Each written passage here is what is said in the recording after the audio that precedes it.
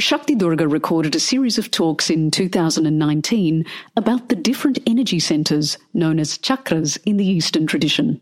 In this episode, she shares insights about the base chakra and its importance in helping us ground and overcome fear.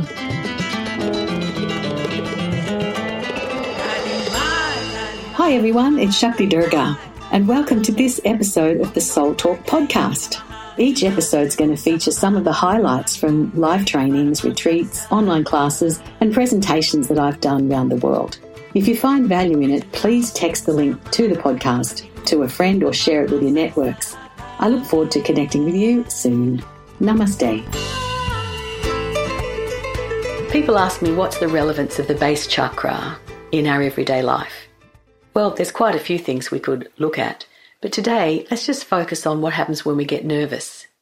When we get nervous or stressed or scared, then we tend to pop up out of our base chakra and float around in a way that's not grounded. We're not attached to the physical earth in that time. And so we can feel confused about what to do. We can feel literally like we just have no idea, that we can't really connect with where do I put my next foot forward.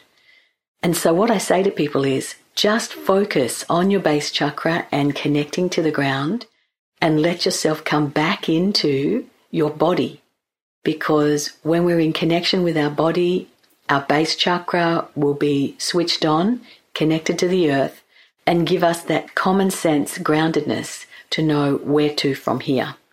It helps us to overcome our fear and to be able to take the wisest course that's available to us in that circumstance.